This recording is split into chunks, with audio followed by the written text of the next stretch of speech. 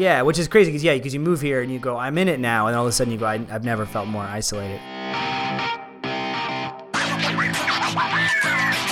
Hello, and welcome to the Hollywood Hustle podcast, where we bring the stories and struggles of artists climbing the ladder of success and how they survive the city of dreams, Los Angeles. Hello, my name is Daniel. I am a writer, actor, fun-loving guy. I am from Dallas, Texas. I've been living in LA for almost 4 years now. I can't even believe it. Hollywood Hustle is the story of those people who have not made it to fame. So many podcasts out there. They talk to people who are already making it, who are making tons of movies, who have reached a level of fame that most people in LA have not. And a lot of times when they talk about their past struggles, it's in a funny, I lived in a van, ha ha ha kind of way. And I really wanted to bring that struggle out when it's happening. So it's not this joke, but it's this real thing that's happening. So people outside of LA and outside of California can understand what actors and writers and anybody that's an artist goes through, but also they can understand that if they want to do this too, it's a realism of what's happening here in Los Angeles and what it takes to make it in this town. And another side of this podcast is to give you, if you are thinking about moving to Los Angeles, tips and a guide for moving here.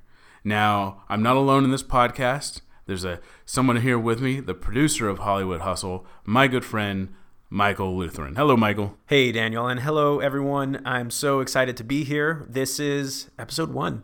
Episode 1 of Hollywood Hustle. Exactly. You're hearing my voice for the first time. Yep. But to give you, the listeners, a little background about myself, I am an actor. I'm from Northern California, a small town called Vacaville. And I came down here in February of 2012. And as of this recording, that means I've been here for just over 5 years. Sometimes you say that and you think, I would have been so far along. I would have been, accepting my Oscar right now. But that's not how it happens. And, there are those certain few who come to this town and within a month are able to achieve a certain amount of success, get their SAG card upon moving down here. That's not the case for me. So I'm very excited to have you join us and follow our individual paths as we find them, as we lay them out for ourselves. It's not an easy path, but we're here to help you and to be a guide and for you to also help us out. And, together, I think we're going to really find a new path to help us out here in LA. I think you hit it really well, Michael, when you said you think 5 years you'd have like an Oscar nomination now, your SAG card and all this stuff. And I think that's another reason why this podcast is needed, is because I want people to understand it takes longer than a year, 2 years, 3 years, 10 years sometimes to make it and reach some level of success that you feel you can say, I made it. Of course. And I think one of the biggest things as well is just understanding what success is. We come down here with an idea of, it means Hollywood flashing lights and red carpet or for some people it's dancing on the biggest stages.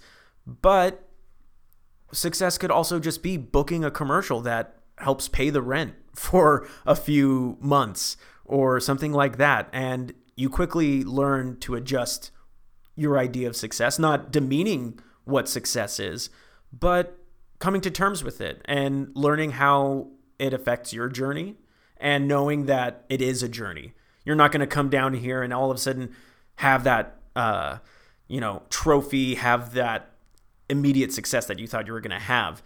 It's going to be a journey of growth. It's going to be a journey of hardships, and it's going to wear on you a little bit. And so what I hope to do with this podcast is get everyone who's not in this town prepared, to give them a sense of the idea of the hard work that it takes, but also for those who do live in Los Angeles, to empower them to say, hey, you're not alone in this struggle, that there are many artists in all forms that are experiencing the same thing as you are. One thing you'll discover listening to the show and the interviews that we have on here is how people who have moved here from other places, or even not that far away, just maybe 2 hours, 3 hours, 6 hours away, have grown in this city and how the city has changed them.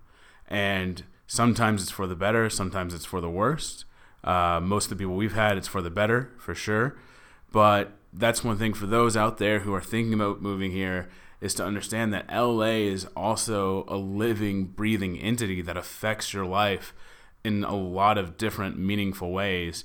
And it'll touch your artistic spirit, it'll touch your personality, it'll touch your life in a way that you will not expect. And you're going to grow a lot here, because when I say you have to survive LA, I mean it. When I moved here, someone told me, if you make it 3 years, throw a party, because that's a huge deal in LA, is staying here for over 3 years, because most people leave within their first or second year. So know that coming here is a struggle, but we're here to help make it hopefully a little easier. Exactly. And also just shed some light on the daily life of living in Los Angeles as an artist. I came to this town not thinking that I would meet the girl that I love. And, that's what happened. It's not a part of my path that I could ever have anticipated. But my goodness, I'm glad that happened. So there's going to be outside moments that you can never anticipate, and it'll just happen. You'll be in an audition room, and the guy that you get chosen to do some improv with will, happen to one day become your best friend, and you host a podcast with him. Things that you can never anticipate to happen. He's talking about me. Just throwing it out there. Now, just to let you know, because this is our first week, we want to give you the most content possible that we can, so that you, the listener, can get an idea of what we are hoping to accomplish. So we are going to be dropping 6 episodes starting Tuesday through Thursday. Now you're saying those are just 3 days. How are you dropping 6 episodes? What we're going to do is, on a normal release schedule, our episodes will consist of 2 parts in one interview. There will be Act 1 and Act 2. So this week we have our interview with Kurt Mega. You'll have Kurt Mega Part 1 and Kurt Mega Part 2 on a regular release schedule would be Tuesday and Thursday. But this isn't a regular week. No, this is a special week. This is the first week. And so what we're going to be doing is we're going to have 1 episode, 2 episodes a day for the next 3 days. Exactly. So today, June 6th, you'll be getting both Acts 1 and 2 of Daniel's amazing interview with Kurt Mega, as you were just mentioning. He's best known for his run as Nick the Warbler on Fox's Glee, his hit web series Buffering, and he's also the host of podcast Story Matters with Kurt Mega. He's also been seen guest starring on multiple television shows and web series. Kurt's interview in Act 1 will also show you just how much one can accomplish when you just accept the mantra of just say yes to opportunities. And then in Act 2, Kurt will talk about how sometimes you have to treat this career like a bad boyfriend. Now, as you can see, Act 1 will feature a one-on-one interview between myself and the guest. Act 2, Michael will join in, and we will see more of a roundtable discussion, which is where we talk about LA being a bad boyfriend, which it very much is. Now, tomorrow, Wednesday, June 7th, will feature our very first hosts-only episode. Ooh, what's that, Daniel? Well, let me tell you. Once a month, we will feature what we will call a Team Hustle episode with just myself and Michael. These episodes will usually revolve around a specific theme or topic that will give you a chance to follow our individual artistic paths and our journeys. And it will also show a little bit about how we feel towards LA, towards the industry, really be talking about just a lot of different topics. Now these will also be split into 2 different parts. We'll have an Act 1 and Act 2. Act 2 of Team Hustle will usually consist of some sort of kind of game, giving you a chance to learn about us and laugh at us at the same time. Because we definitely want you to laugh at us. And then finally, on this Thursday, June 8th, we'll be dropping our 2-part interview with co-owner and managing producing director of the Bootleg Theater in downtown LA, Jessica Hanna. She's going to share with you her journey into the world of theater from Chicago to Los Angeles and how being present in the struggle is key to acting. Now, one thing to note is that we could not have done this on our own. When I came up with this idea, I shared it with Michael. We started brainstorming a lot of different things about it. But one thing was clear, like we did not have the equipment, the website, the money to do this.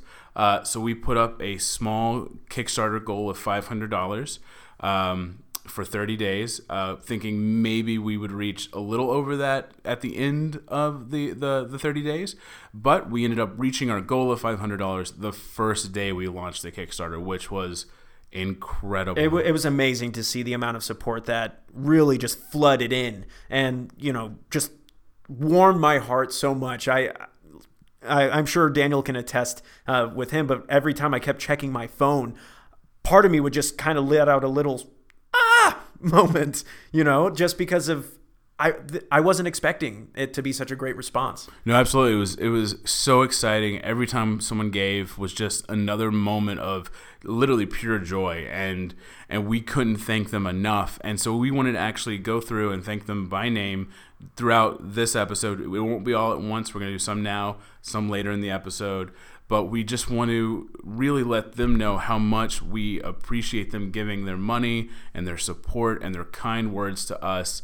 One, it really helped me know that we're on the right path, that this was a topic that people were interested in and that people wanted, because I don't think people would give $140 to someone because it's an idea that they think is going to stink and they're not going to listen to. So that really meant a lot to me, and I know it meant a lot to Michael. Oh, absolutely. It just showed that people want to hear the stories of artists, that people are not only interested in seeing them on TV or just seeing them on the stage, but they also want to know what's going on backstage, behind the scenes. And it's so easy as an artist to feel alone in this town, but for these wonderful people to just go in and show us with their hard-earned money that, no, they want to hear it and they're willing to support that podcast really means a lot. Absolutely. So we're just going to do a real quick personal thank you to some of those people right now. I know a lot of them are listening. So just from me, thank you.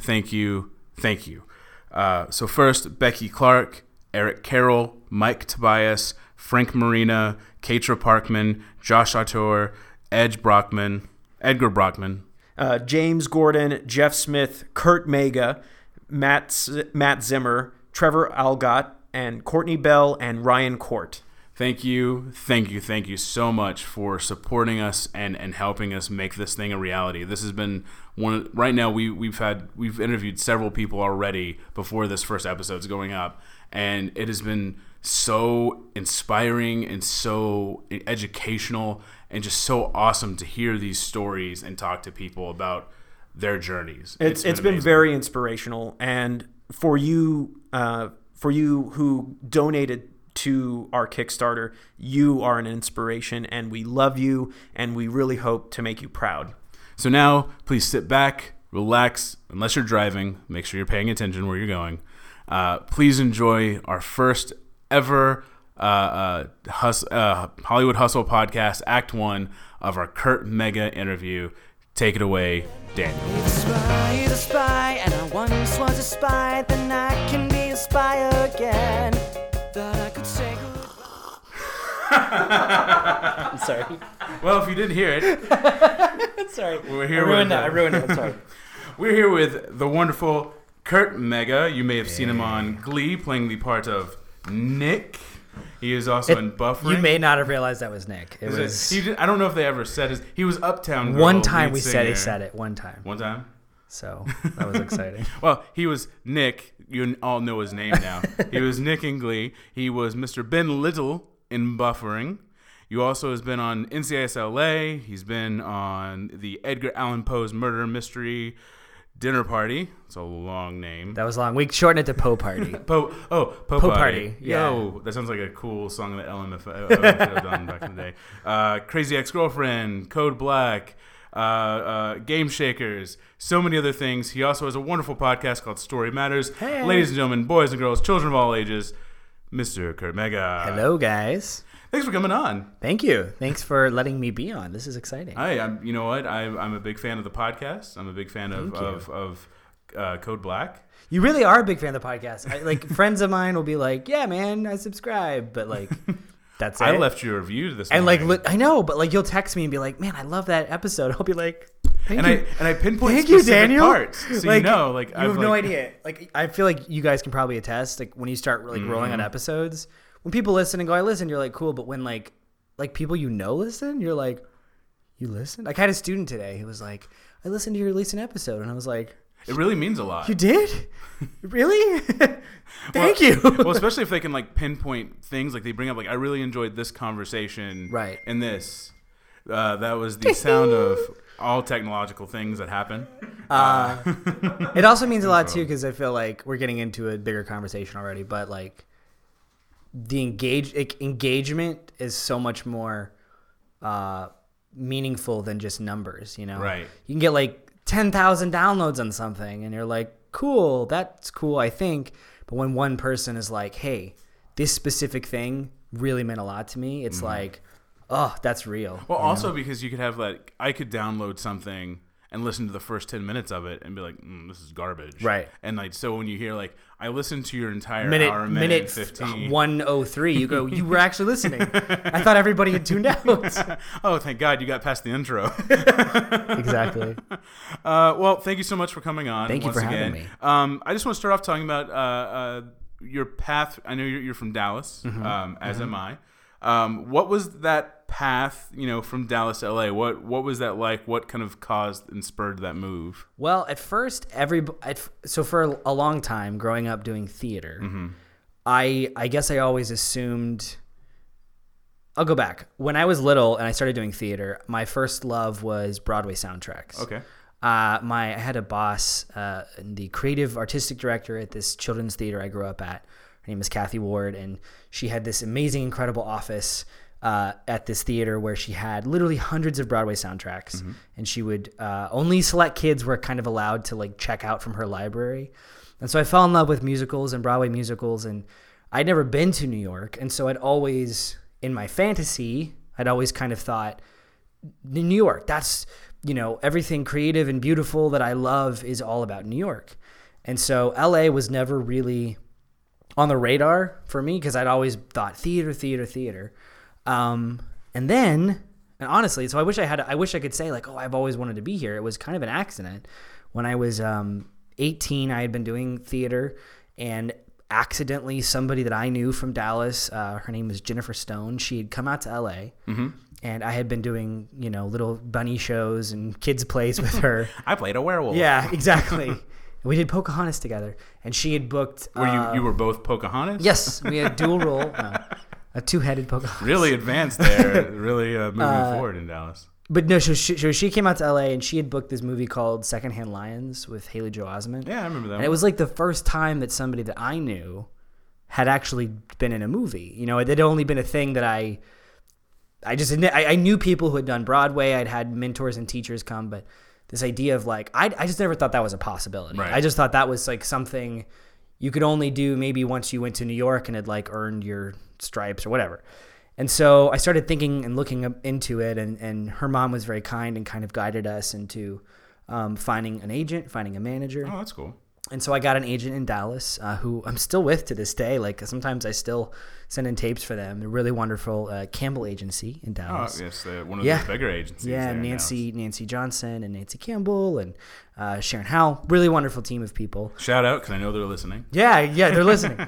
And then they, after a year or two, after like starting to really kind of get into it and start to go, wait, I think I like film acting. This is a different thing that I just didn't know I enjoyed. I started taking more film classes. I started doing a Meisner class, and it felt like, and I teach acting now, and I feel like I went through this phase which a lot of actors go through when you start to do film and TV, which is at first you feel so limited because you've been used to having this freedom to just be loud and big and broad and all these things, and all of a sudden you're like, don't do anything, and it feels confining. Subtle. Be subtle. Yeah, and you're like, so I can't do anything. I just feel like a prisoner. And then you have this stage, and my teacher, I don't know if I can swear, so I'll just say F it. My teacher always said F it. She goes, you'll have the F it stage where you go, oh, I don't need to be anything. I don't need to do anything. I just need to be present and real and make the best choices I can in the moment.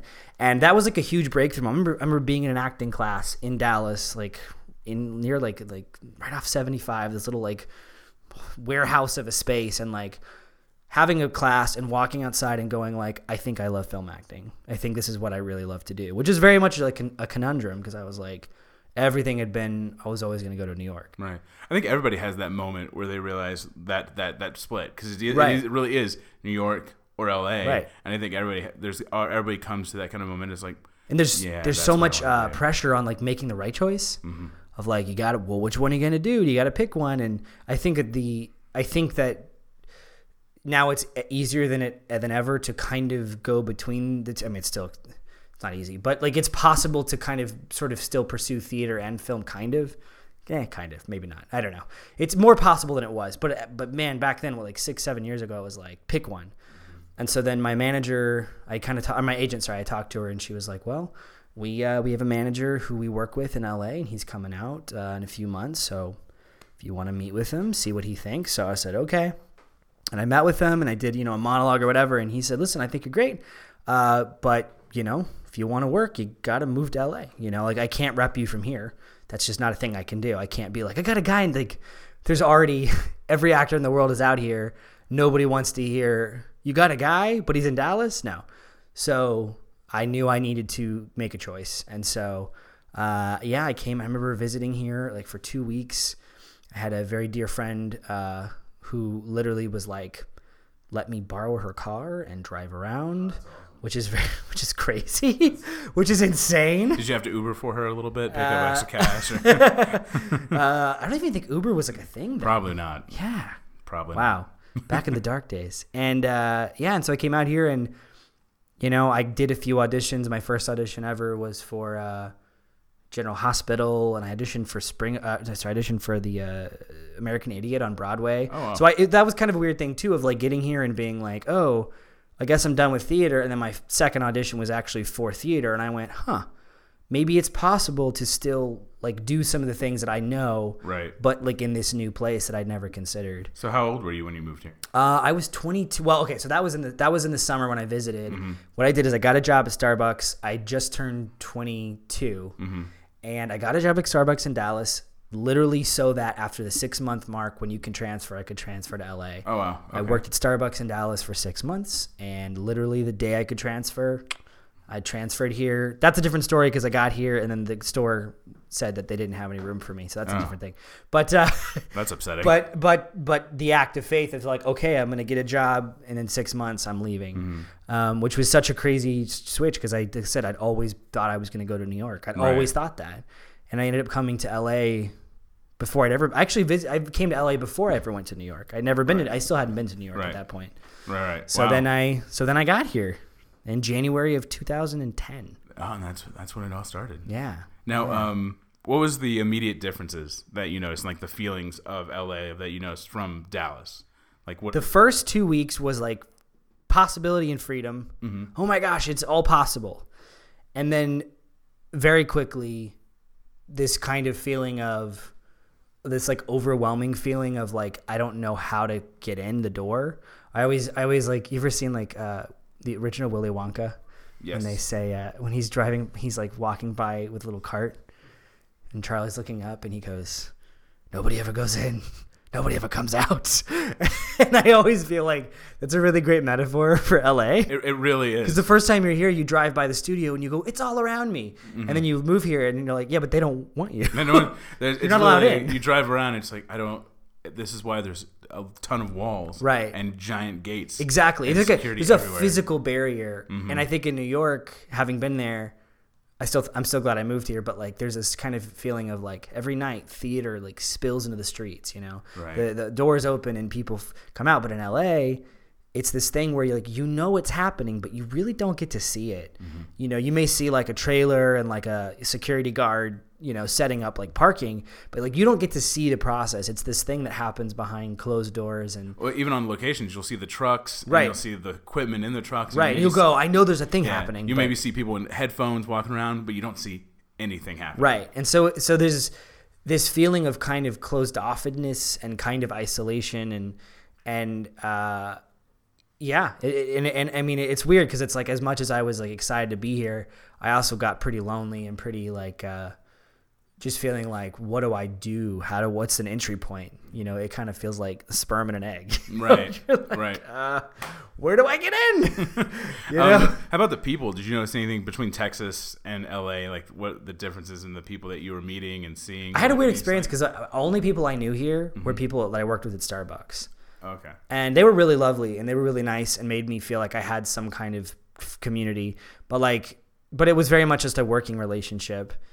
And so outside of that, like nobody, it was weird too, because I expected everybody to be an actor, but like nobody at the store that I moved to was an actor or whatever. There's one guy who was like a director and who I ended up doing trying to do some stuff with, but most everybody was a student. So it was kind of a weird thing where I felt kind of like out of place. Well, I did have one friend here, and her name was Diane, and she, I don't know if you guys know Diane, and she works as a producer, and she was wonderful. She actually opened up. Her uncle I ended up living behind her uncle's house and paid $400 a month in rent, which is the only reason I was able to sustain myself out here on a Starbucks income. And so she was my one friend, and she was very kind, and we would hang out, but like she was busy and she kind of already been here for a while and was doing her own thing, and so. Outside of that, I really didn't know anybody. And so I felt like I didn't have a good sense of people initially because I felt so isolated. Right. And I felt very much like it was like the people at Starbucks, which were students, most of my customers were students. And then I came home. So how did you kind of handle that? How did you deal with the loneliness and that immediate like sense of big and you little? Yeah, which is crazy because you move here and you go, I'm in it now. And all of a sudden you go, I've never felt more isolated. I mean, this sounds terrible, but maybe it's either a good thing or a bad thing. I watched a lot of television and I watched a lot of movies because that's the stuff that made me fall in love with theater and storytelling and acting. So, I went back to the stuff that I really loved, and maybe it was a little bit of a crutch. Maybe it was my, I didn't drink a 6-pack every night, but I did binge watch, you didn't drink a 6-pack, but you watched 6 episodes. Exactly. Of the show. But ironically, I always say it was one of the best things that happened because literally one of the things I did the second month out here, I started watching Glee. I actually got the first season and binge watched it in my room, and I kind of pulled into myself and I watched a lot, and I just started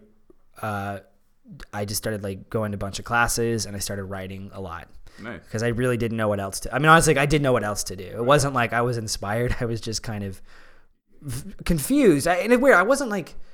I was both the most depressed and most excited I'd ever been. I know it sounds weird, but I was really hopeful that this was all going to be something cool, but I also was like, oh my gosh, I'm by myself. And I'd never been by myself before. Well, it's a roller coaster, I think, of emotions. So I think there's moments of inspiration and hope and joy and love and I can't believe I'm here, and you're throwing your hat in the air, Mary Tyler Moore style, and then when you catch it, you realize no one's around to see you catch it. Right.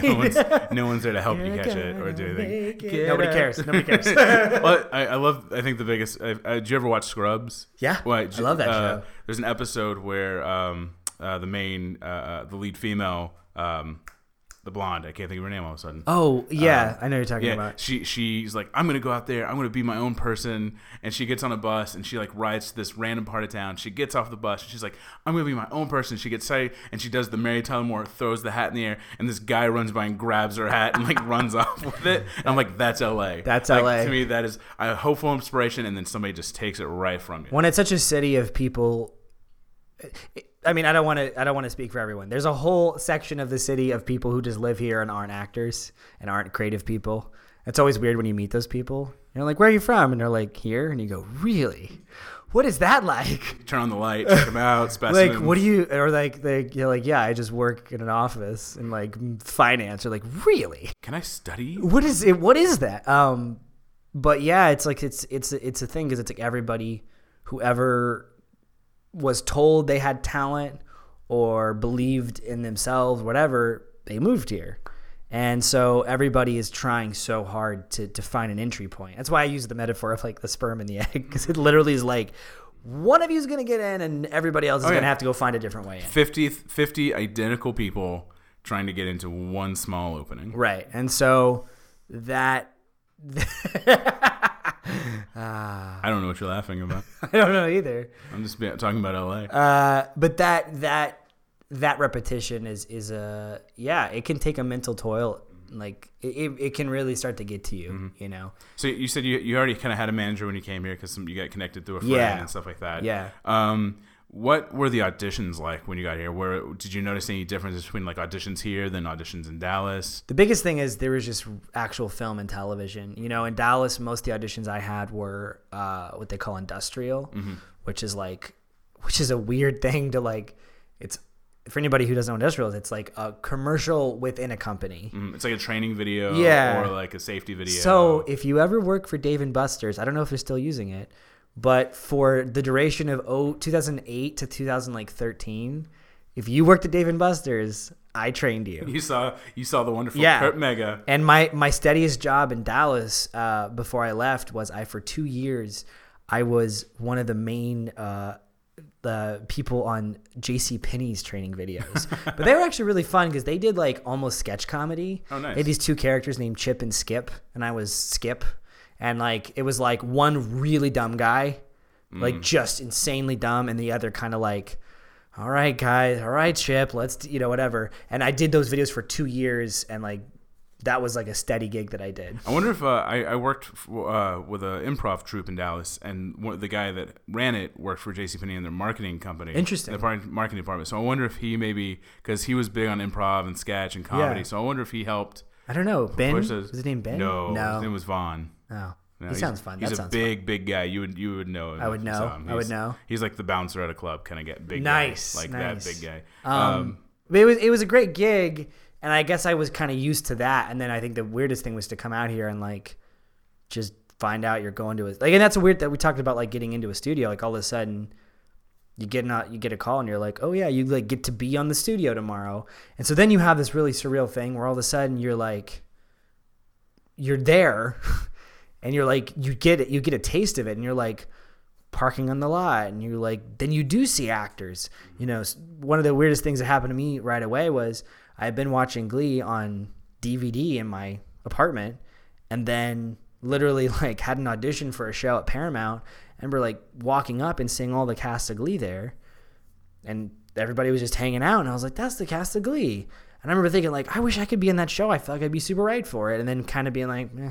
In Dallas, you go to an audition, it would just be like, at a random place in Dallas. And then in LA, you go to a studio and like you see it happening. Yeah. You see 17 shows filming and you're like, whoa, it's all happening in here. And then you do your audition and then like the next, 2 minutes later, you're outside the gate and you're like, oh, okay. It's almost like more tempting. Mm-hmm. In Dallas, it's like, well, if I don't get it, I never really saw it. But in LA, you're right there. It's teased. It's just you're like, yeah, you're right there. You see it happening and you see it unfolding. Now, something I want to talk about. I know you probably you don't talk about this much. I'm sure doesn't come up a lot.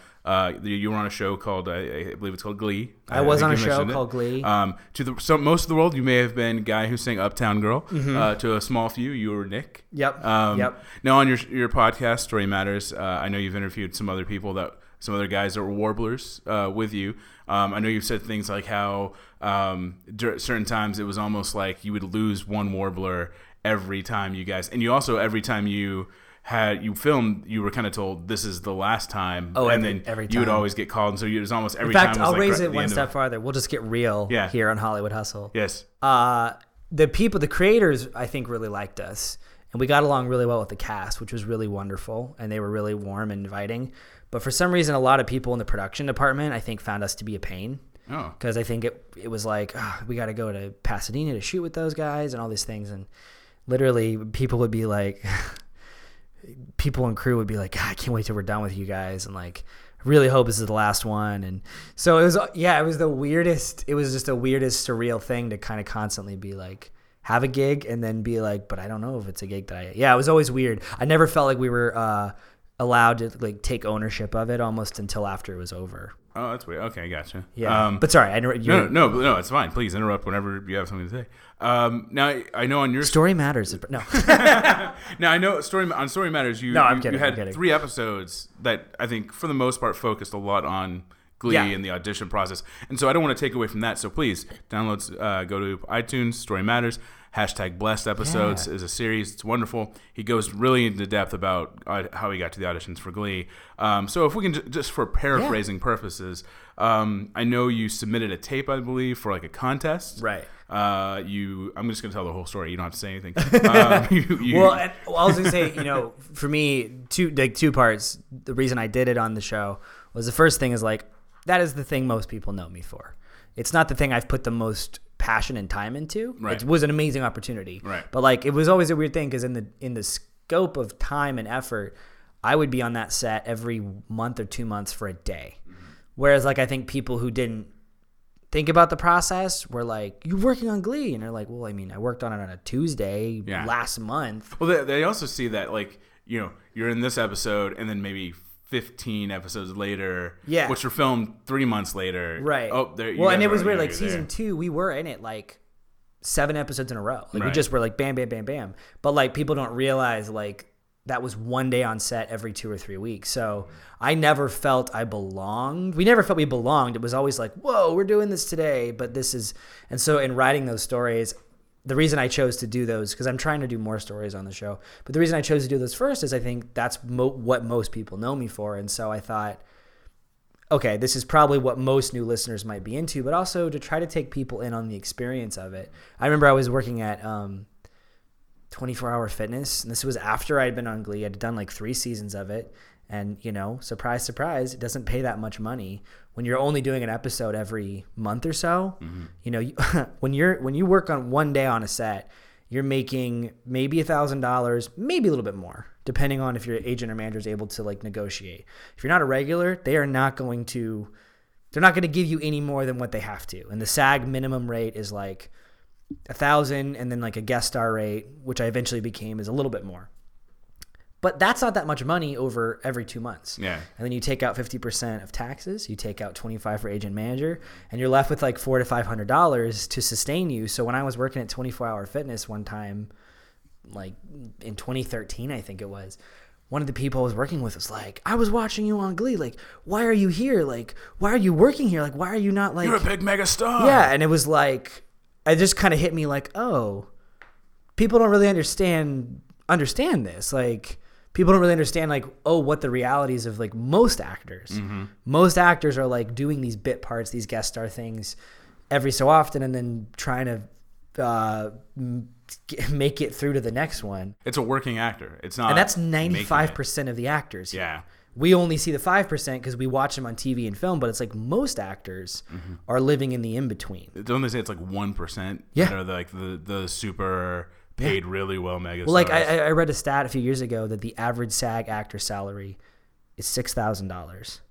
And that's considering the fact that the 1% is making 20-30 million a year a person. Mm-hmm. So if the average salary is $6,000, so many more people have to be making so little. So it's like, that's the bulk of what most actors in LA are. And I think that was a big wake-up call for me too, of like, oh, living in LA is not about, so what show are you on? It's more like, what are you doing to get through to the next thing? Yeah. How are you sustaining? Yeah, that's really, so when I wrote those stories, like that to me is kind of what I wanted to share and demonstrate, was like, hey, you may have known the highlights, but I want to take you, here's what was happening. yeah, off behind camera. the scenes. Yeah. And I was I really also didn't want to come off as complaining. Right. No, Be like, absolutely. guys, this sucked. But I wanted to give people this like sense of like, listen, it's so easy to look at everybody's victories and go, oh, they have everything. They have everything.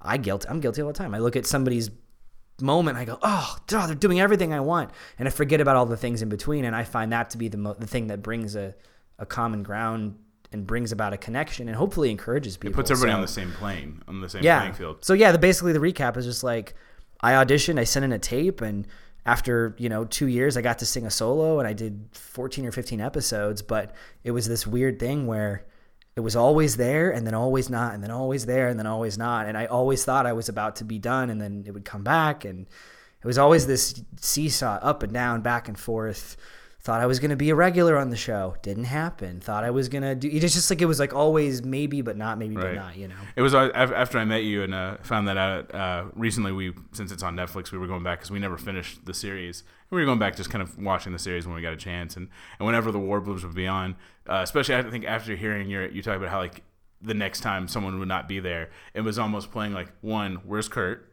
And it was like, there he is. Right. And two, who's not there anymore? By the way, this is so strange too, because it wasn't like we would get any warning. Mm-hmm. It'd be like we all had like a running group text, and it'd be like, hey guys, exciting that we're back on Tuesday. And then one person would go, we're back on Tuesday? And we'd all go, and you'd like, because you never knew who they'd ask back. Yeah, we're back to school on Tuesday. I know. But at the same time, all of those guys, it was such a magical thing too.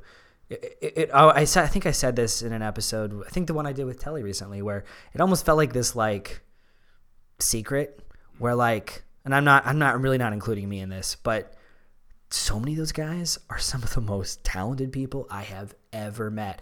And it was almost like this like little secret of like, if like the producers of Glee or like even some of the audience, if they only knew what Telly could do, right? Or knew like John Hall, who was one of the Beatbox Warbler, one of the most incredible singers I have ever heard ever.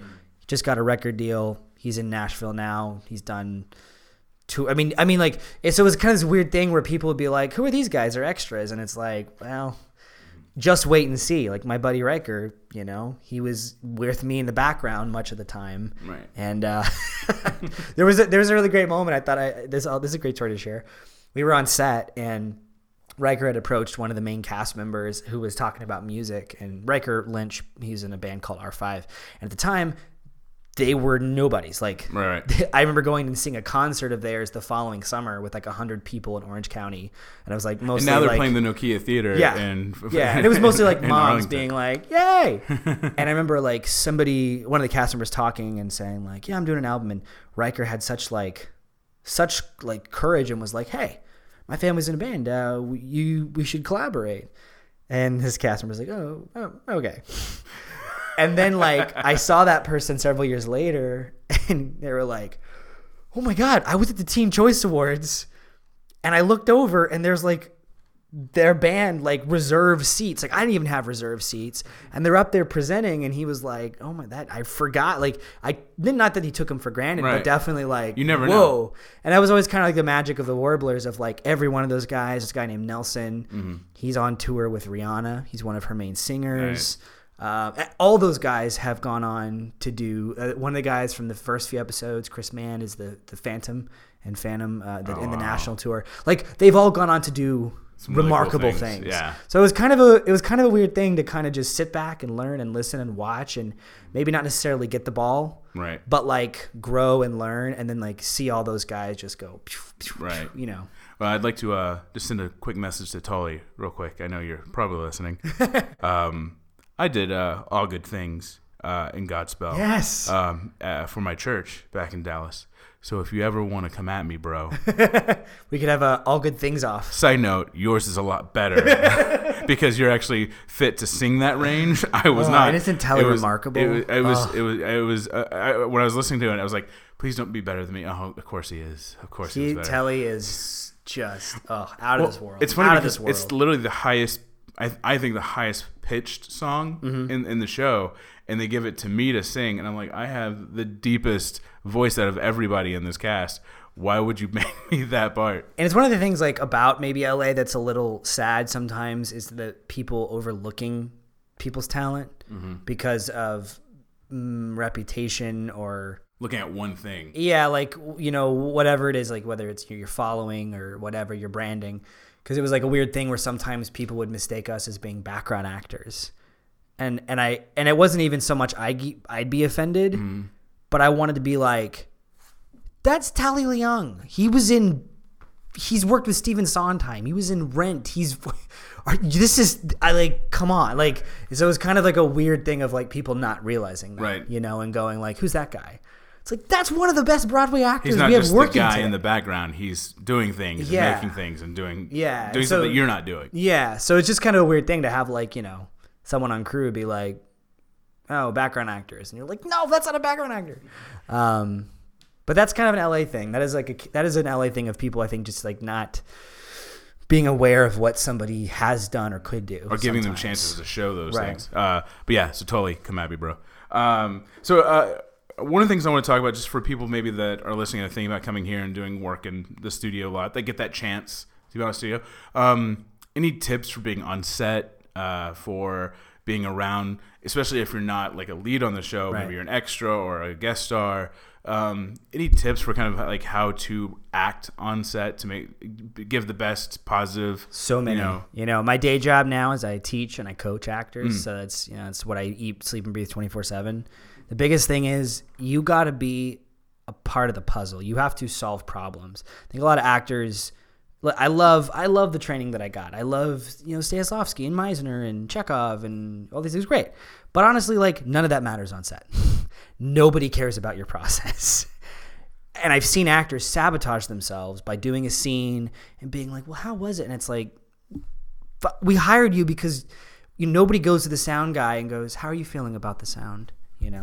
Nobody goes to the props person is like, did you feel good about that? It's like you're there to do your job. Yeah. And I think that because coming from theater and coming from like that kind of world where you're a little bit more like it's about the actor, I think it can mislead actors into thinking like it's about me. And it's like, well, you are on camera, but you are one piece of a much larger puzzle. I think in the biggest sense, it's about the budget. Yeah. It's like we have this place for one day.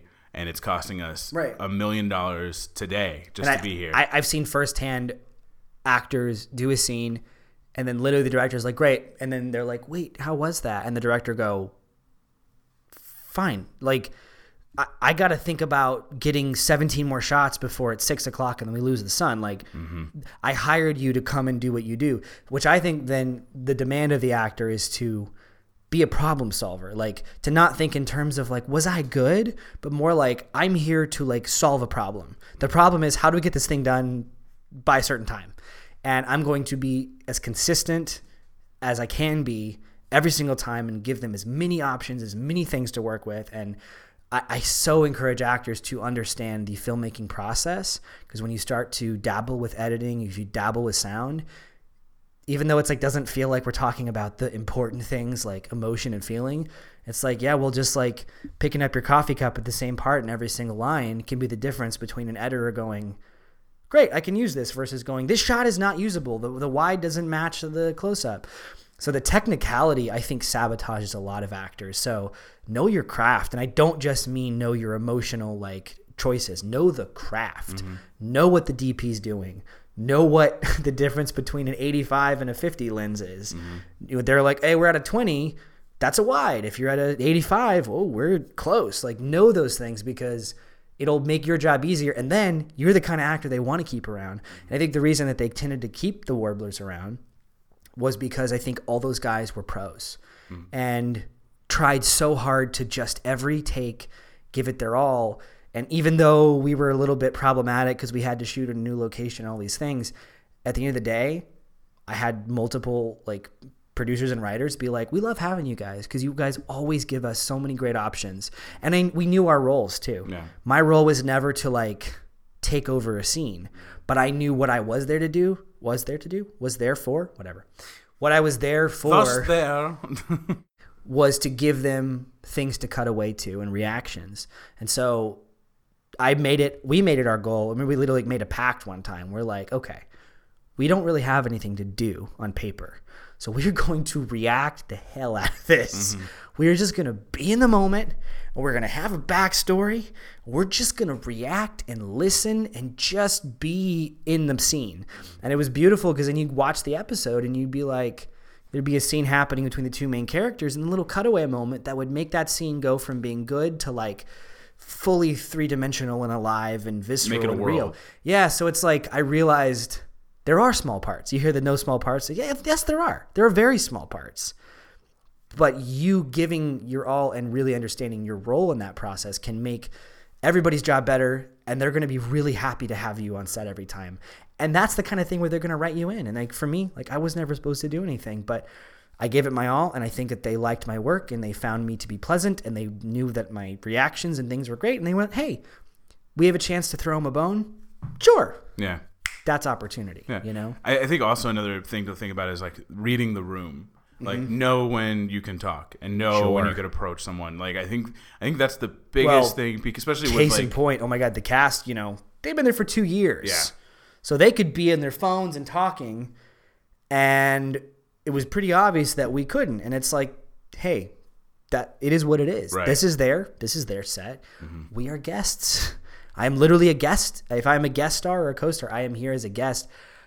My job is to, again, be the least problematic person in the room. Nothing is better than having an actor who you can just go action, and then finish and go, that was great. Moving on. Wow, we just saved 45. Thank you. Yeah. You know? I think, you know, you have the actors that come in that are new and just moved here, and maybe they got their first guest star gig and they're bubbly and energetic, but it's also like, don't rush up to someone and go, hi, my name's Dave, and I've studied at the Dramatic Arts of blah, blah, blah, blah, blah. And like, you know, if they're getting a pizza, that may be the only thing they get to eat that day. Like, let them get food. If they seem open to talk, they'll talk. Like, And I think too, this goes, you know, it's both your behavior on set, but also understanding your role in the scene. I had a really wonderful casting director give me this life-changing advice, which was, she said, are you there to help? Or are you there to hinder in your role as the actor? And don't overcomplicate it. You know, if your job in the scene is to like, here's your wine, sir. Help. Just serve the wine. Trying to make it a thing. Trying to be like, I'm going to be the waiter who comes in and does a little. They're not going to like that. They're not going to go, that is an adorable little. you did a little trip. And You little that trip. was It was so cute. They're going to go, that's not the scene. What are you doing? Just solve for X. Give them the Coke and then walk away. Right. And so if you can like understand your role and go, listen, I'm here to accomplish this and help these characters get from point A to point B. You know, when I was doing NCIS, like my character is literally there to get the main detectives to the next location. So my job is to get exposition out as quickly as possible and to give it an emotional resonance that makes them go, A, I know where to go, and B, oh, I feel something. Right. That's my only job. And so I can't make it more than that. Even though I think I'm doing great work, it's only going to be pissing the people off behind the camera going, what is this guy doing?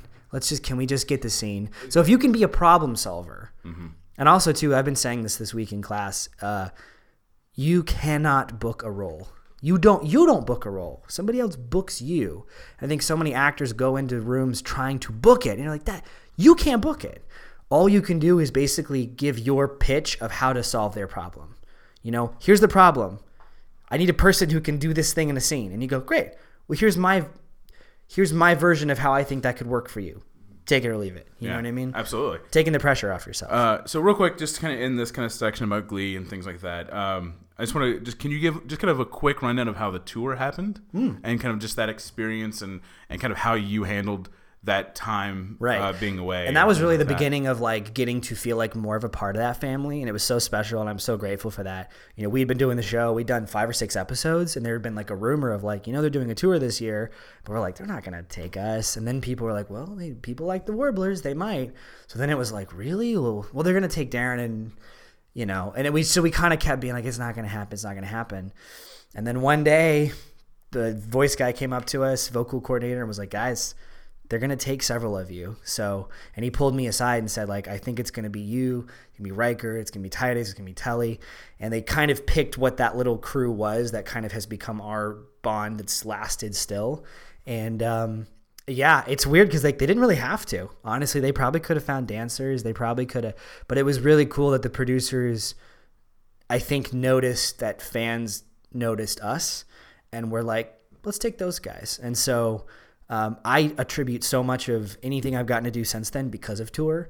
So many of the fans that I've made or connections I've made all started on that. I met people in every city, and it was great. We just literally like being the kind of guests there. We just like made it our mission to just like meet every person.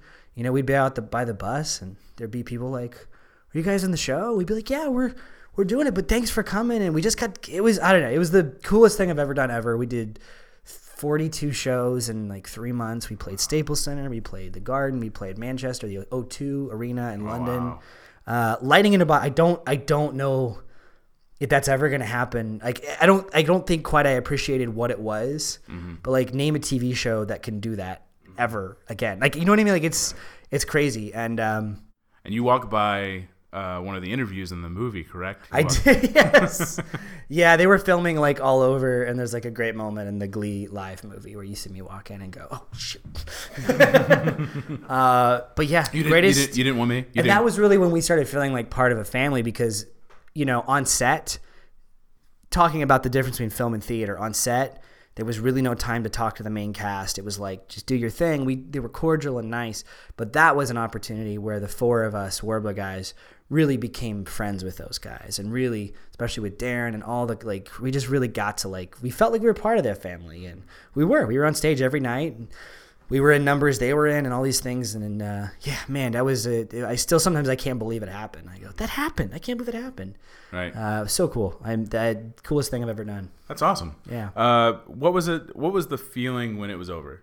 When like the last episode had shot, you know, Glee ended. What was kind of that? What did you do to kind of keep moving on instead of? I think it was less painful than I would have imagined, because we had kept thinking it was the end over and over. So honestly, the last few episodes felt more like a surprise than a sadness. It was like, I remember like the last episode I did, I had already said goodbye to the show. I was like, wow, that was it. We'd done season 4, I think, or maybe no, season 5 or something. No, season 4. And I was doing a tour with my buddy Joe and Tessa when I was in like Chicago doing a sketch comedy tour. Kind of already be like, well, this is my life now. I've moved on. And like getting a phone call and they're like, hey, you're back next week. I'm going, really? And so that was really, that was a surreal experience. This is the episode where we kill Nick off. Yeah. That was a surreal experience because it was shortly after Corey had passed away. And so that was a bittersweet thing of like, it was really wonderful to see everybody again. There was definitely a heaviness and a sadness, but I think it helped us really appreciate the last moments that we had together, because we were there, and it was like, because of that happening, and nobody was like, well, what's my role? Like everybody was just like, let's all just be here for each other. And what a beautiful thing that we get to come together and make a television show that people love. And, you know, especially after losing somebody who was so instrumental. And it really was like a celebration of what that show, at least for us, the four of us, remember, it was like, we get to do this one last time. That's cool. And it was the proposal episode where Curtin, it was like, it was cool to be there for the culmination of the storyline that we had been around for since the beginning. So like weirdly, like honestly, it wasn't that hard. I had already kind of dealt with all that the last season, thinking that was it. Right. And so it was kind of a really nice comeback reunion. And then it was like, great. And then it was weird because season 6, they brought in a whole bunch of new Warblers. But by that point, I was like, well, we would have graduated. So, you know, it was kind of like we kind of were able to walk away from it. Honestly, the hardest thing was never knowing what we were doing week to week when it was happening. Right. But because you just get calls like the day before. Yeah. The day, 2 days and you'd before, always hope, oh, maybe I'm going to be in this episode, or, you know, maybe I'm going to have something more to do or whatever. But in the end, it was just like a celebration of everything we had, you know. And mostly the coolest thing is the friends I got out of that, those are still some of my best friends. You know, I talk to those guys on the regular. I love those guys. You know, we all love each other. We all show up to each other's stuff. So Glee gave us the gift of a community of friends in LA, which is very difficult to find. And so that's the greatest gift, you know, that show gave to me. And you can listen to some of those conversations on Story Matters. Yeah, Riker, Titus, yeah. So let's go on to something even more important. A wonderful, started small, became big, web series / I guess TV series, if you want to look at this into a series of episodes that you can play on your TV. Buffering. It's funny you should say, how did I deal with the sadness of Glee? Buffering. That was actually something that I had started to do between the last when I thought we were done and when we came back for that kind of surprise thing. Right. I in my kind of what do I do now, my buddy Mike Tobias, who created Buffering, and Eric Carroll, who I knew, had reached out to me and just said, hey, we're doing a thing. You want to come be a part of it? And, you know, I had thought I would do so much more at that point with my career. And so I was like, yeah, like I'm just looking for anything. And it really was nothing. You know, at first it was literally nothing. And so I said, yeah, sure. I thought it was going to be like one episode. No, was it Mikey that you knew that kind of brought you into it, or who did you know, and how? It was Mike and Eric. I had met them through, again, my friend Diane, Okay. who had kind of been instrumental in introducing me to a lot of people. And she had been so kind in like introducing me to like friends outside of my Starbucks employees. Right. And so I'd gotten to know them a little bit, but they were very kind of on the fringe of my friend circle. I didn't really know them that well. I just knew they were from Dallas. They had gone to UNT. Mikey Tobias, he had actually gone to Lamar High School, which is where I would have gone, except that I was homeschooled, and he actually attended the theater school I mentioned at the beginning of the podcast. Very cool. So we had like a lot of connections there. And it was like a leap of faith. I was like, I don't really know you guys, but sure. Now, if you guys want to learn something about LA, the biggest thing is he met Mike and them through Diane. I met Kurt through Mike and Eric, who I also went to college with. So again, LA is very much that, you know, from one it's literally leapfrogging from one person to another person. It's very much who you know in the city. So if there's a really example of that, that's here right now. Because it was really funny. Mike would call me. Me and Mike kept in touch after they moved here, and I would talk to him at least maybe once a month on the phone. And I remember he was like, yeah, we're shooting this web series, and there's this guy named Kurt Mega that's in it, and we just filmed it one day in our apartment. And I was like, oh, okay, cool. You guys doing a little show? That's not trying to belittle it in any way, but like, no, I mean, you guys are doing something really I think cool. it's important to acknowledge the roots, though. Yeah, absolutely. That's even like in writing like the #blessed thing. It's like it's so easy to look at the final thing, but it's like, no, really, it was literally like a camera. It was a wedding video, like not even it wasn't even like a digital camera. Like it was like we were. I don't know what we were. Why it was a cranked camera. Why were we? Yeah, it was literally a Charlie Chaplin. No, like, I don't know why we shot on it. It looks terrible. But you know what? It sounds terrible. Watching it, you when you watch it, and when I first saw it, it reminds me of when you see like this was Martin Scorsese's college submission film, and it's almost very similar. I love that comparison. But it's like that pilot episode of Buffering with Martin. But it's that grittiness where it's like he didn't have money. He had some camera from our inspiration was Always Sunny, because Always Sunny did their first episode shot on a VHS tape, and it's not good. No, it's terrible. But when you watch it, what shines through are the characters, and you can feel that there's a lot of potential, even though it's like this is rough. But you can feel that they are on the brink of something, and that to me is what that felt like. Is it's like there was something funny enough to keep trying. Right. And we did. You did 6 episodes, right? I know the first episode was shot. I believe the first 2 episodes were shot with you guys just doing it on your own. And then 3 and 4, I believe, you kickstarted. Yeah. And then 5 and 6, you Indiegogo'd, if I remember correctly. And it's weird to say there's only 6 because we did probably 3 hours of story. Mm-hmm. Which in web series terms, like if I could do it again, if I wanted it to be more successful on YouTube, we should have broken it up into like 10 to 20 episodes because we had enough there.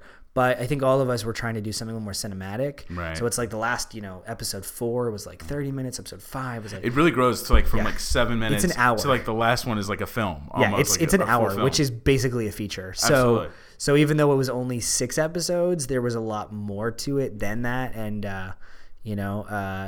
kind of the thing where it's like we just started what we had and we just slowly got better as we went along. So let's just kind of pick an episode. Let's say I believe is episode 3 the kind of spy action episode. Episode 3 is the audition episode where they're in the garage. Episode 5 is the heist spy action one. Is that one with the fire? Yeah. Okay. So. What is, obviously this is kind of a guerrilla production in a lot of ways. I mean, you guys got permits because you guys did raise some money for the show. Even then, those were worthless. So let's just start with crowdfunding. Tell us about kind of how that process went for you guys. Well, I've been so lucky to be part of some really wonderful crowdfunding projects. Buffering was one of the first things I've been around. Recently I did a show called Spies Are Forever that we literally did all crowdfunding. But, that was like our first do people want to back this? And they did. The biggest thing with crowdfunding, I would say, is it's nice when people want to see it. It's not easy, though. I think a lot of people who haven't done it go, people will pitch yeah, we're going to do a thing and we're just going to crowdfund it. And I go, really? Well, how? It takes over your life. Yeah, it takes over your life. And it's hard because just because you put up a thing doesn't mean people are going to find it, much less back it. Mm-hmm. And then there's the creative burden of getting it done, and then at the same time fulfilling your backer rewards and like all these things you have to like.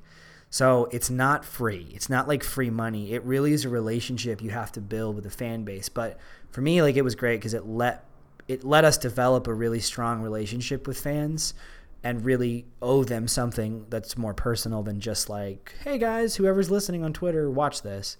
But yeah, we raised like 700, and then we did another one. I think we raised like 2,000 or 3,000, and we did another one and we raised like 12,000. And then we probably dropped another 10 grand of our own money into it collectively. So, you know, people were like, how much? People were like, you really need this much to make a web series? I was like, oh, we're putting in so much more than we're even asking for. Any tips for like people that are looking to crowdfund? Like, just kind of like, you know, make sure you do this, make sure you do this. Man, start the process before you launch it. Plan, and then really promote before hitting live. Because I think so many people hit live and go, where's the money? And then all of a sudden they're desperate and like spamming you. But I think when you give people a sense of what it is you're trying to create, you know, what it is you're making ahead of time and saying, listen, we're going to be launching it. It's happening. We're doing it. I think people really then have a good sense of like, oh, I want to support that. I think that's important. I think it's to say like, know what it is. Because if you know what your show, even if it's a show, a podcast, a movie, know what the movie is in the sense of that pitch, that you know, this is telling the stories of those who haven't made it yet but are working hard to make it.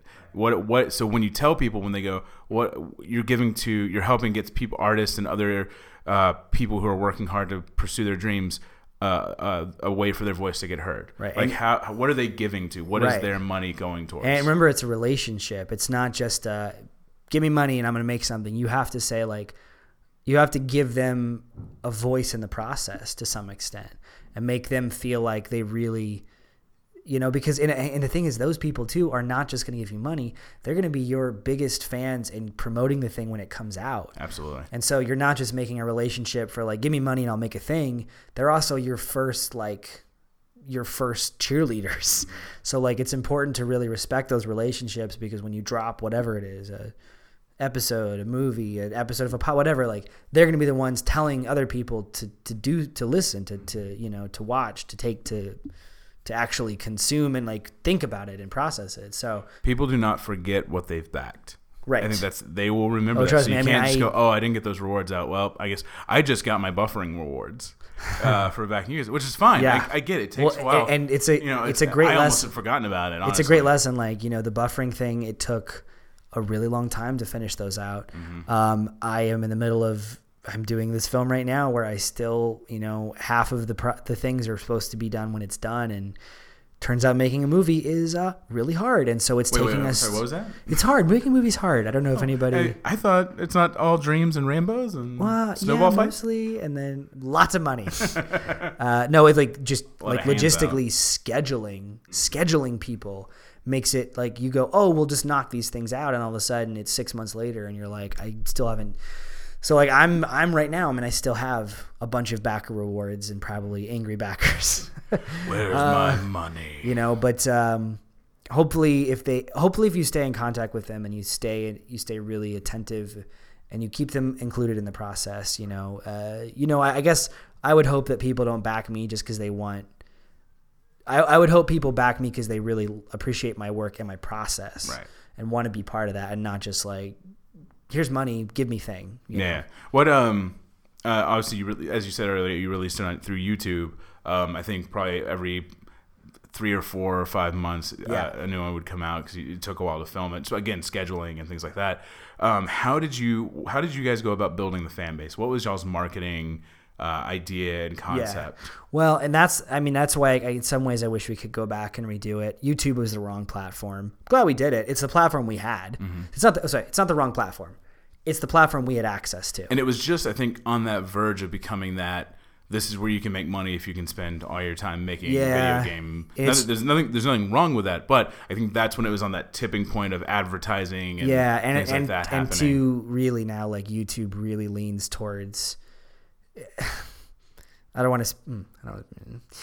YouTube does not necessarily advocate for like story based stuff. But also, it also has trouble catering to its own creators, right, in a lot of ways too. It really, I think, maybe it's not YouTube, it's just culture or whatever. People tend to, I find, drift towards the vlogging and the like reaction videos, or like people making content about somebody else's content, which is a totally valid function of the internet, and people really like that and get a lot of joy and a lot of love it. And I'm not dissing it. I'm not saying that like that's stupid, but that's not what we were doing. And it was very difficult to get people to just watch it, honestly. We had this really wonderful fan base of, a few hundred people who, whether it was because of Glee or whatever, had paid attention. But it was tough. It was tough to like build a community of like, especially, okay, here's why. Because we couldn't upload an episode every day. If you're following your favorite vlogger, vlogging's hard. But like it's easier to upload a video every day of a vlog than it is to like make a thing. And I never forget uploading the final 6 episode, which took us 9 months to make. Blood, sweat, and tears, and we sacrificed a lamb or something.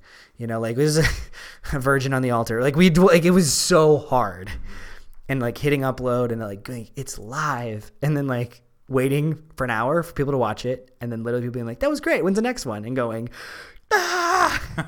there is no next one. Watch it 20. Like going, I can't replicate.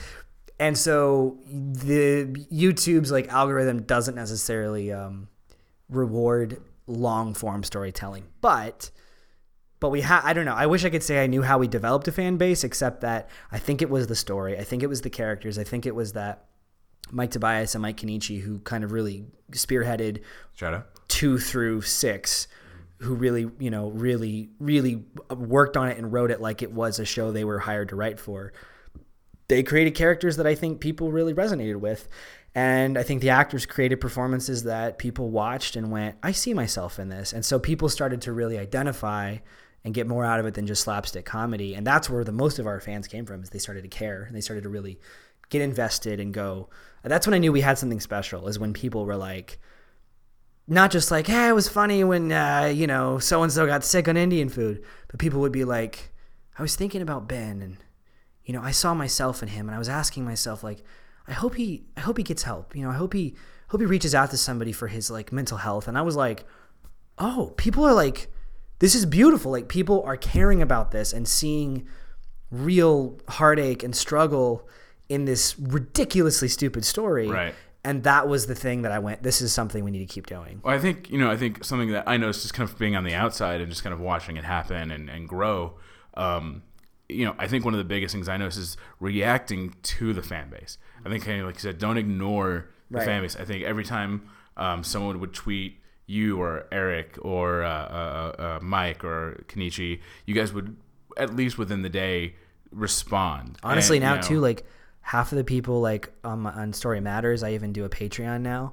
I mean, half the people that are there are people that became fans of Buffering, that I've kept that relationship with. So those relationships were invaluable because they've continued to support the stuff that I've been making and doing. And I've gotten to know them and gotten to know about their life. And I feel so enriched by like checking in with them and finding out where they're at. So it became like this piece of art and comedy really yielded something like more in this relationship that it brought, between creators and like audience, which is really cool. Absolutely. And, I think the biggest thing also that I think people were probably drawn, that I know I was drawn to, was you guys made something really big for YouTube. Right. And I think that's still rare, where it's good quality. And I'm proud of that. That's a narrative. I'm proud that we never we started off in a living room and we went, okay, no more. Like everybody does shows in living rooms. We're gonna do a superhero movie. Let's get out in the world. Yeah, we're gonna do Muppets. I'm proud of that. And the other thing I will say is casting famous people is always helpful. Yeah, absolutely. Or famous friends to be guest stars. We put Riker and Titus in it, and our episode view count tripled. Well, what's the word for like 20, 30 times? Like 30, 25. 25. It skyrocketed. Me no math. To the point too, where like some of the comments on like the episodes with other people will be like, "Where's Riker? Go to 26, 22 to see Riker," or like, I only watched this because of this person, and then when they were gone, I stopped watching. And you'd be like, why do you why leave, why would you leave that comment? You know what? I really like everything except that one piece of Ben's hair that just does not lay right. It really bothers me. Go find something to do. Yeah. So just to kind of get off that, like any final lessons you learned from that that whole process? The biggest thing for me was saying yes, because I like when you look at episode 6 in comparison to 1. I would have never gotten to 6. And I always feel like people a lot of times in this town are so worried about making the right moves. You're like, well, I want to make the right relationships and do the right things. And you're like, you don't know what's going to work. And my teacher always says this, who I work for, but my teacher, David, always says, like, listen, the bad stuff you do, nobody's going to remember. It's not gonna, nobody's going to care. And if they do, it's because you're on Conan 20 years later and they're like, yeah, crazy. Remember when we did this? Like, the good stuff sticks, and like outside of like doing something illegal or immoral, it's like try things. Try saying yes to something. If it doesn't work out, you don't have to come back for episode 2. Don't do it for the money. Do it because it sounds interesting. Do it because I like those people, and I was like, yeah, I don't know what we're doing, but yeah, we'll figure it out. Let's do it. And it was beautiful, you know. I have a script that I think you would absolutely. No, I'm just kidding. So I have a list here of some things that you have worked on, you are working on.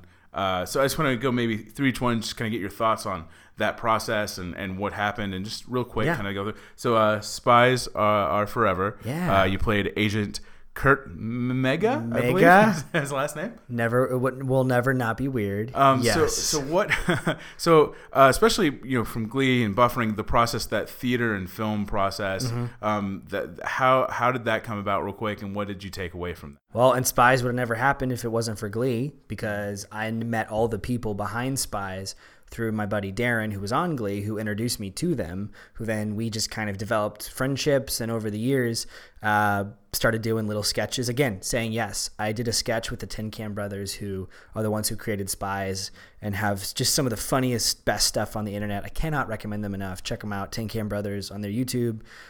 They're always doing live shows. They're wonderful, wonderful people who all originated from Star Kid, this production company that Darren was part of. And they asked me to do a sketch, and it was like, yeah, sure. It's Tuesday morning in a parking lot. It was a dumb little sketch that we did. It was funny. It was just a little thing. But like, without doing that, I don't think I would have ever been considered for them to approach me about doing something much more significant. Right. So just the power of saying yes, can change your lives. But yeah, I got involved. They asked me, they said, hey, I want to do a spy musical. They were like, we don't think it's ever been done, and it sounds like it'd be a lot of fun. And I didn't have to be pitched at all. I was like, you guys are doing it? Yes, of course. I love their work. And and that was a case of just really joining forces. They brought together a team of like myself and then like people from other fan bases, and all collectively came together to do a Kickstarter, raise like, I think it was like $50,000 or $60,000, which was really remarkable. And it was like so much more than any one of us could do. Right. And they took that money and used it so wisely and creatively. We did a 6-week run in LA last year. We did a run in Chicago, trying to bring it back, trying to do it maybe in New York sometime soon. That'd be awesome.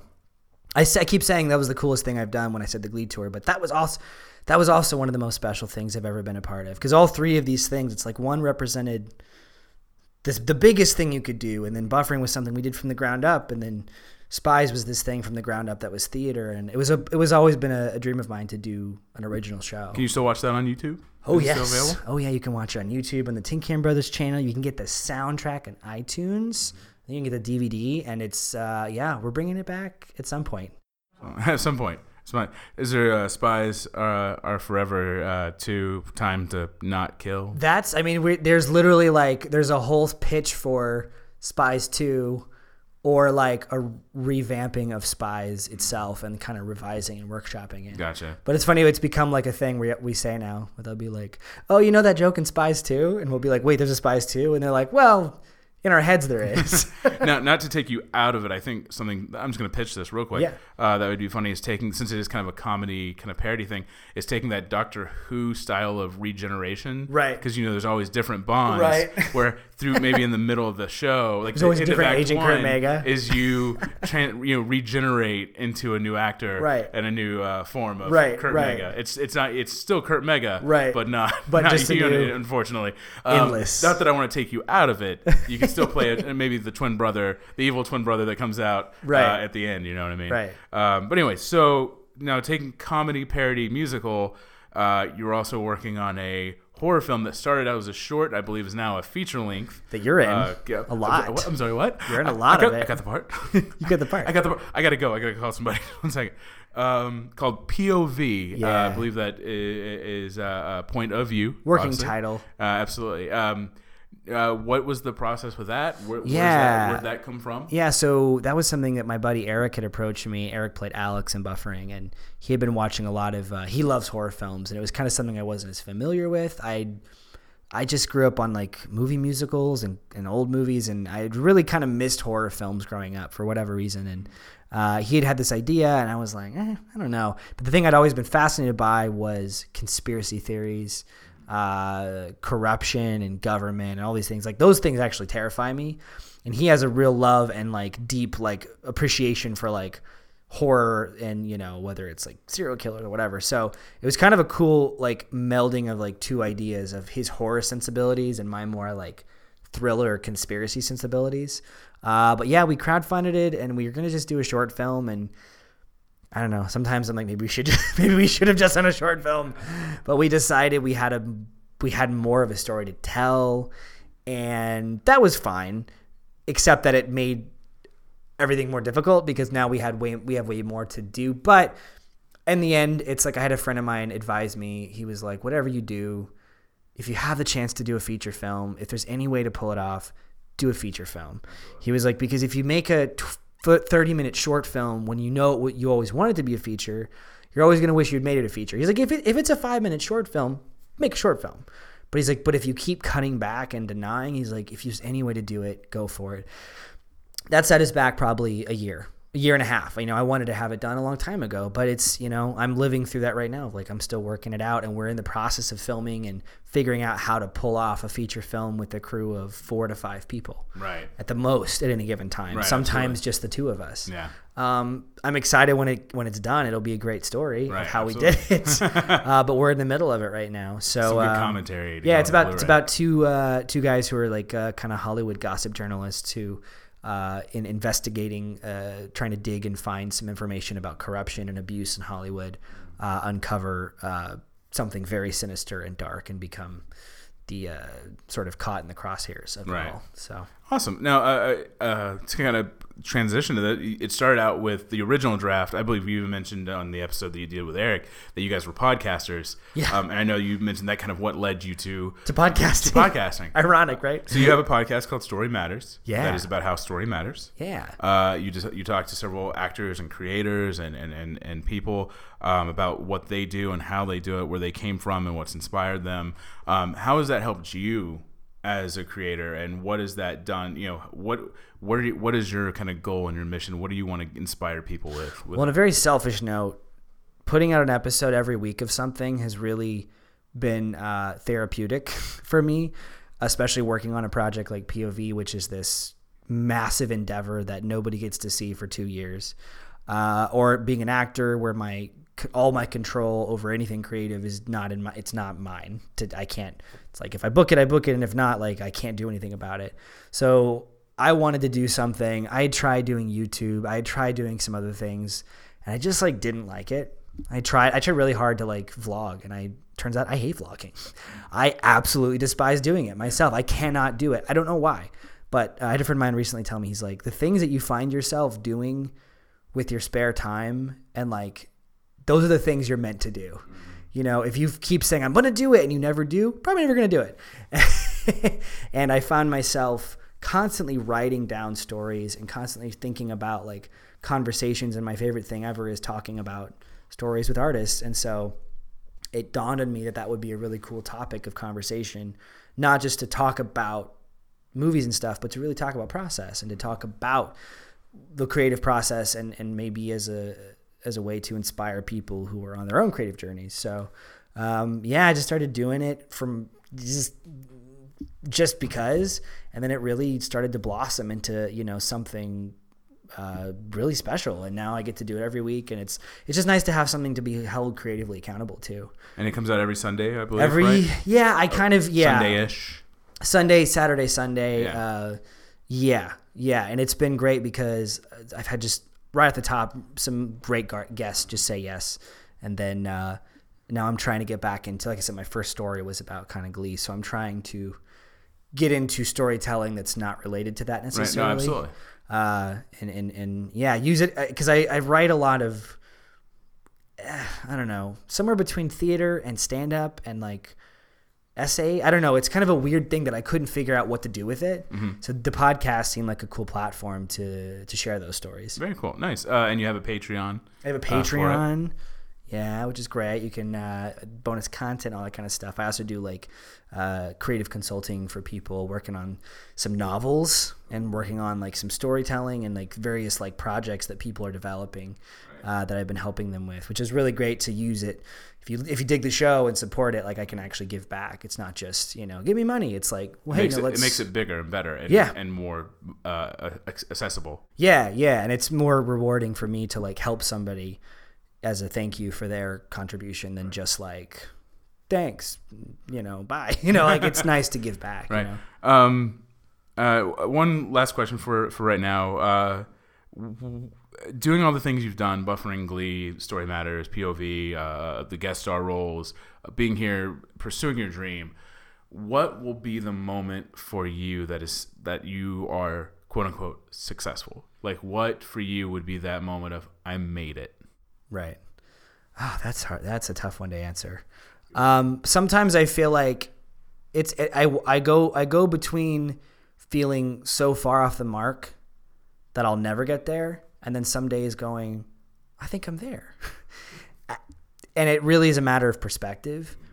I think at the end of the day, I have to say to some extent, and I feel like this is going to sound selfish, but I feel like I have made it in the extent that I get to spend every single day working on acting and working with actors and working with story and developing story and improv and the things that I love to do. I get to spend every day doing it to some capacity. And that to me is making it. I mean, that really is, in a sense, like I never thought I'd get to a place where people would hire me and want to work with me that consistently. So that's like that perspective. But then at the same time, there's a lot of things I want to do. I very much want to I would love to write something where I can really produce it episodically. I would love to not show run per se, but I really want to write and produce, you know, something multi episode kind of series that I could be in and act in and also work behind the camera.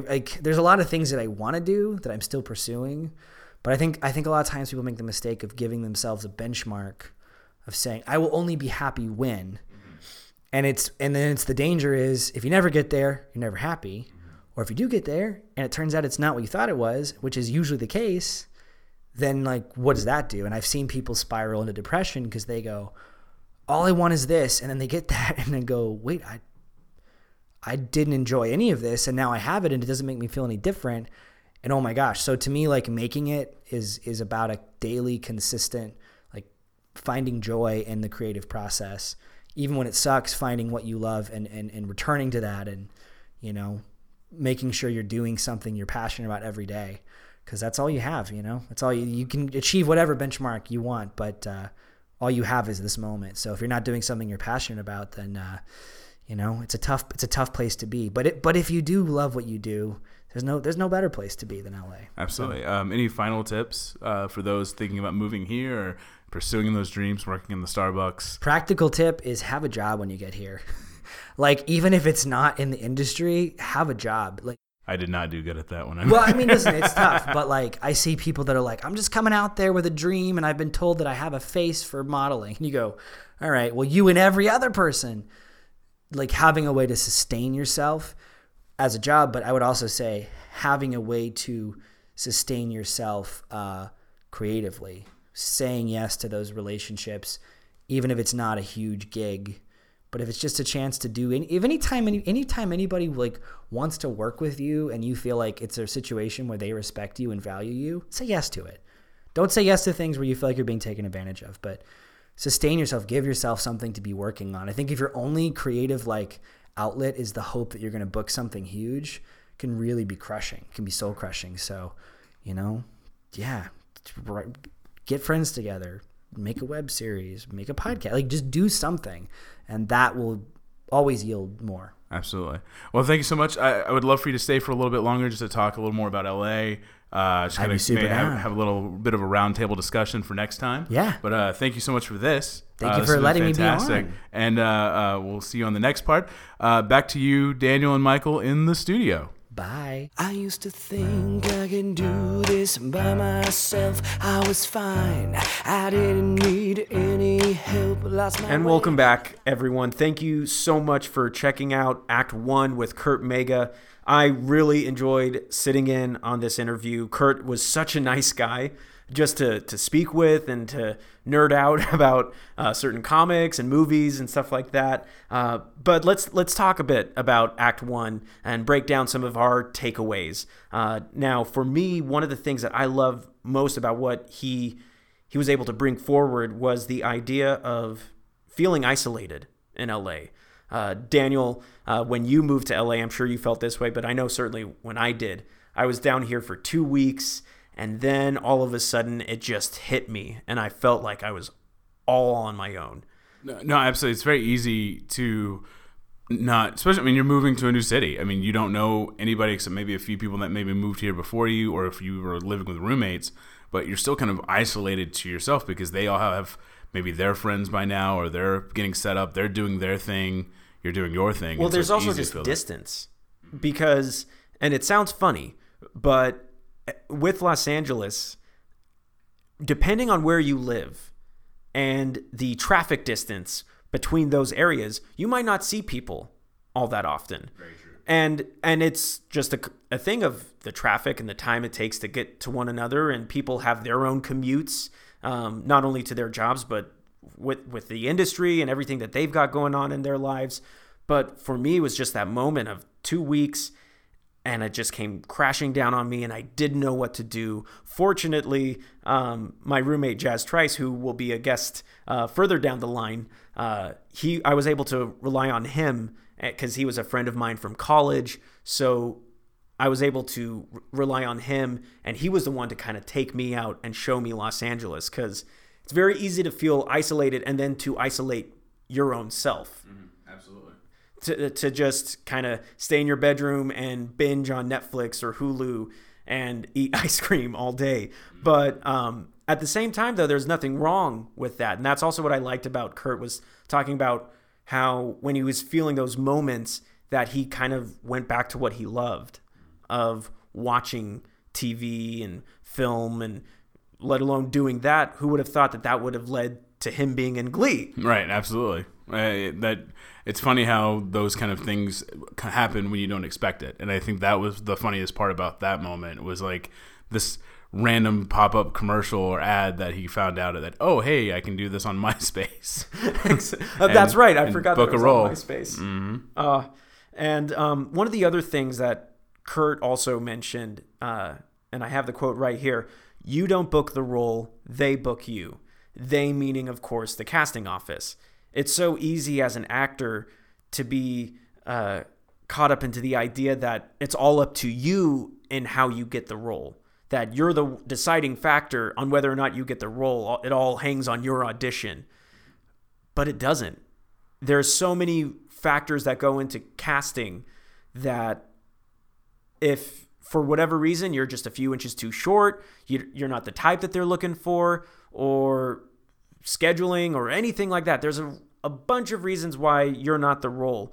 And so to not think of it as the idea of, oh yeah, I'm going to book that, rather that they are the ones that indeed that they're going to book you. What you booked is the audition. That's the performance. That's what you're going in for. And you're bringing in your ideas of the character and your interpretation, and you're there. It's like a job meeting, right? It's just a meeting. You're exchanging ideas, seeing if they flow with one another. And sometimes they do, but it doesn't work out necessarily. And that's okay.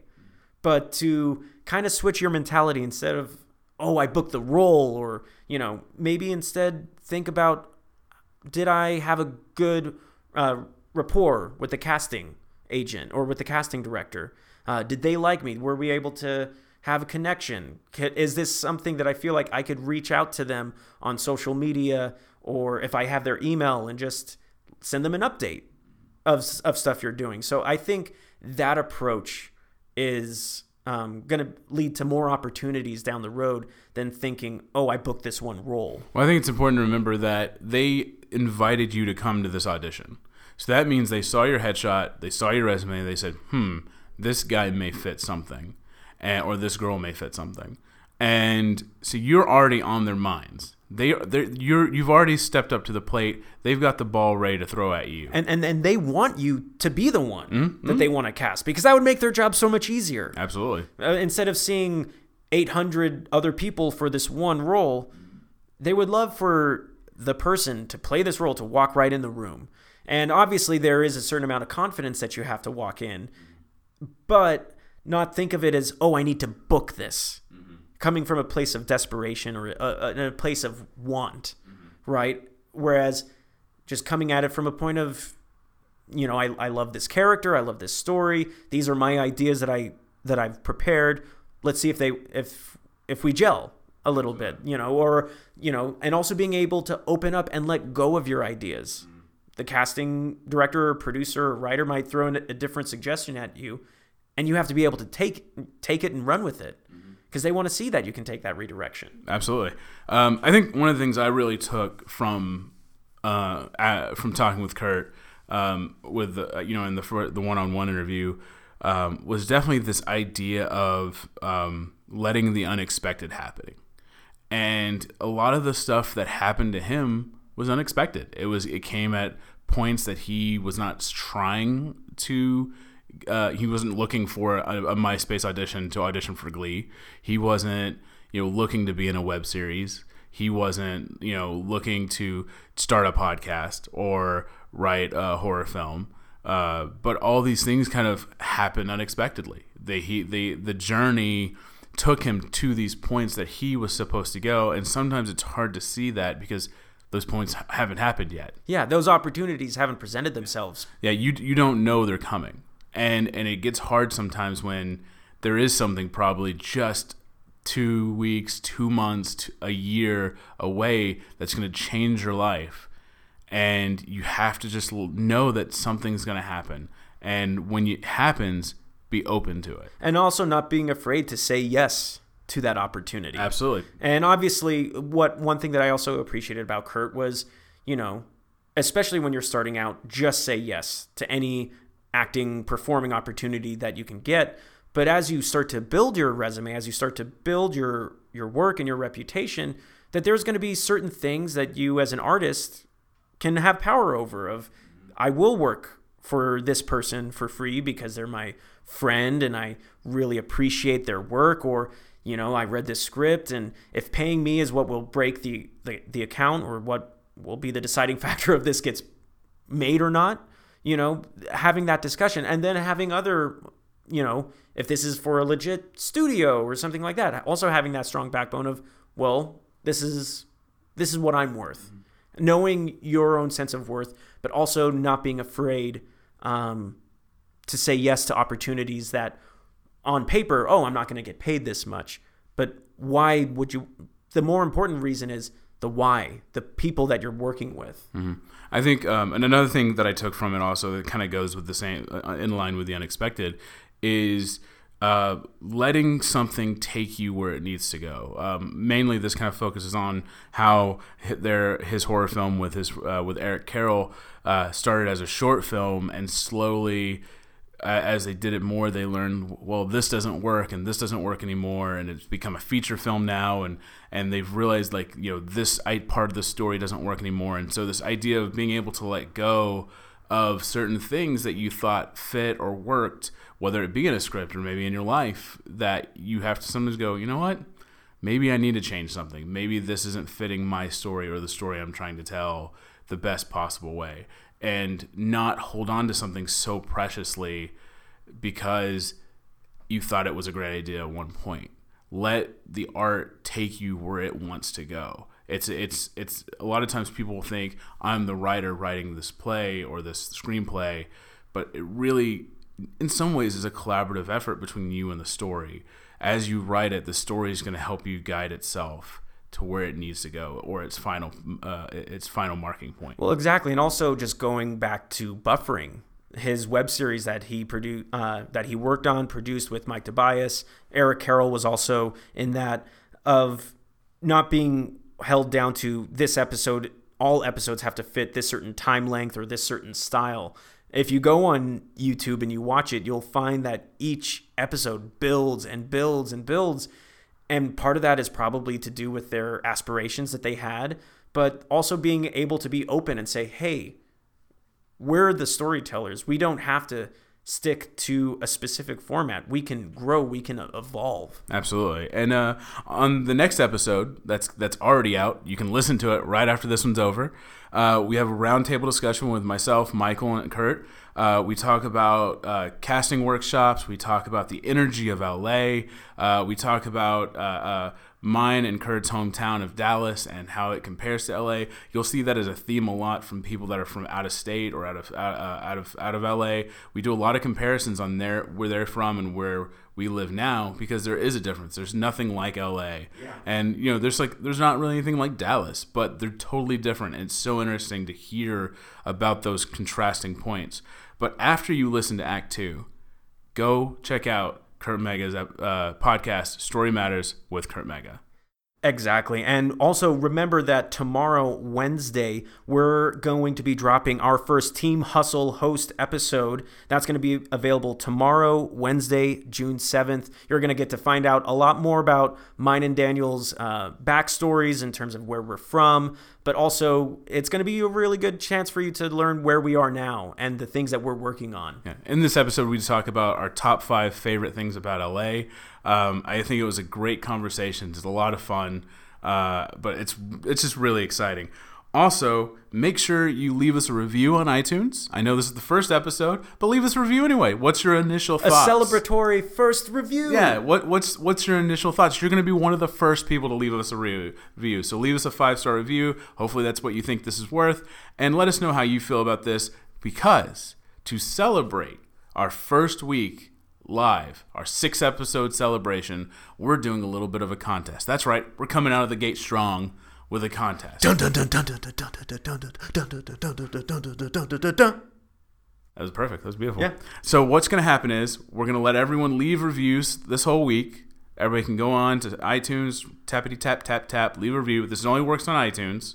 You can leave us a review. Hopefully 5-star. 5 stars would be nice. I'm just saying. If there's ways that we can improve, please let us know. Let us know. But leave us a review, and next week we will randomly, out of a hat, pick out a name of someone that left us a review, and you will win a lovely Hollywood Hustle prize pack. Exactly. Now, Daniel, what is included in said Hollywood Hustle prize pack? Well, there may possibly be a iTunes gift card. Ooh. There's also a nice 8x10 picture from a photo shoot that Michael and I did with a professional photographer, Eric Carroll.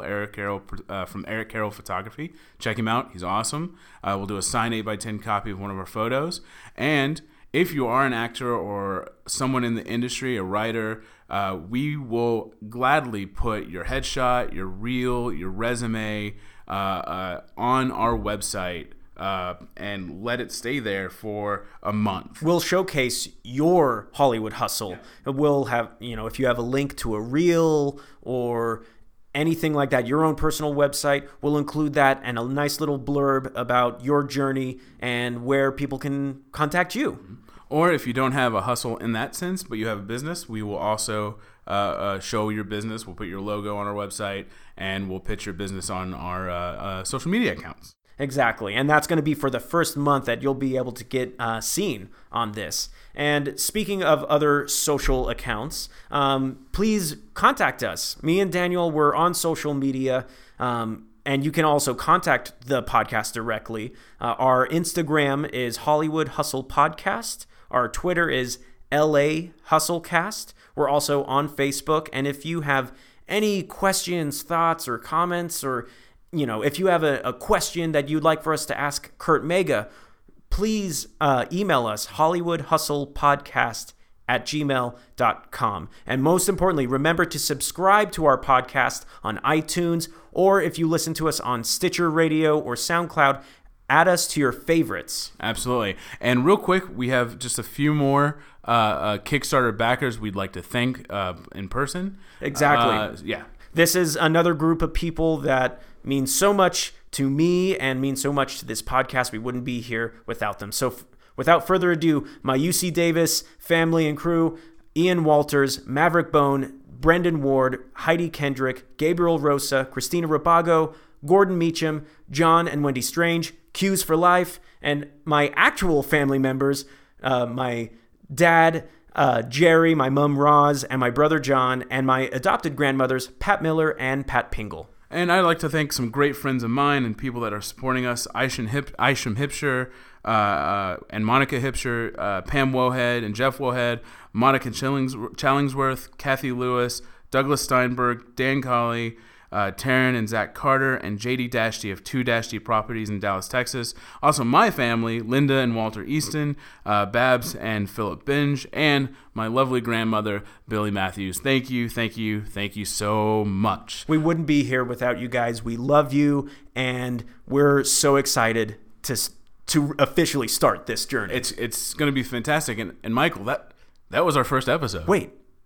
That was the end of our first episode? We did it, man. We did it. We did it. So I think we're good. I think we're done, right? Yeah. Let's sign off and we're good. We can hang out. Just kidding. You can go listen to the next episode right now because we're signing off. So ladies and gentlemen, always remember to keep up the hustle. This episode of the Hollywood Hustle Podcast was hosted by Daniel Tuttle and produced with Michael Lutheran. Kel Torados is our sound engineer, and Mike Tobias edited our website. For more information about the show, please visit our website at hollywoodhustlepodcast.com.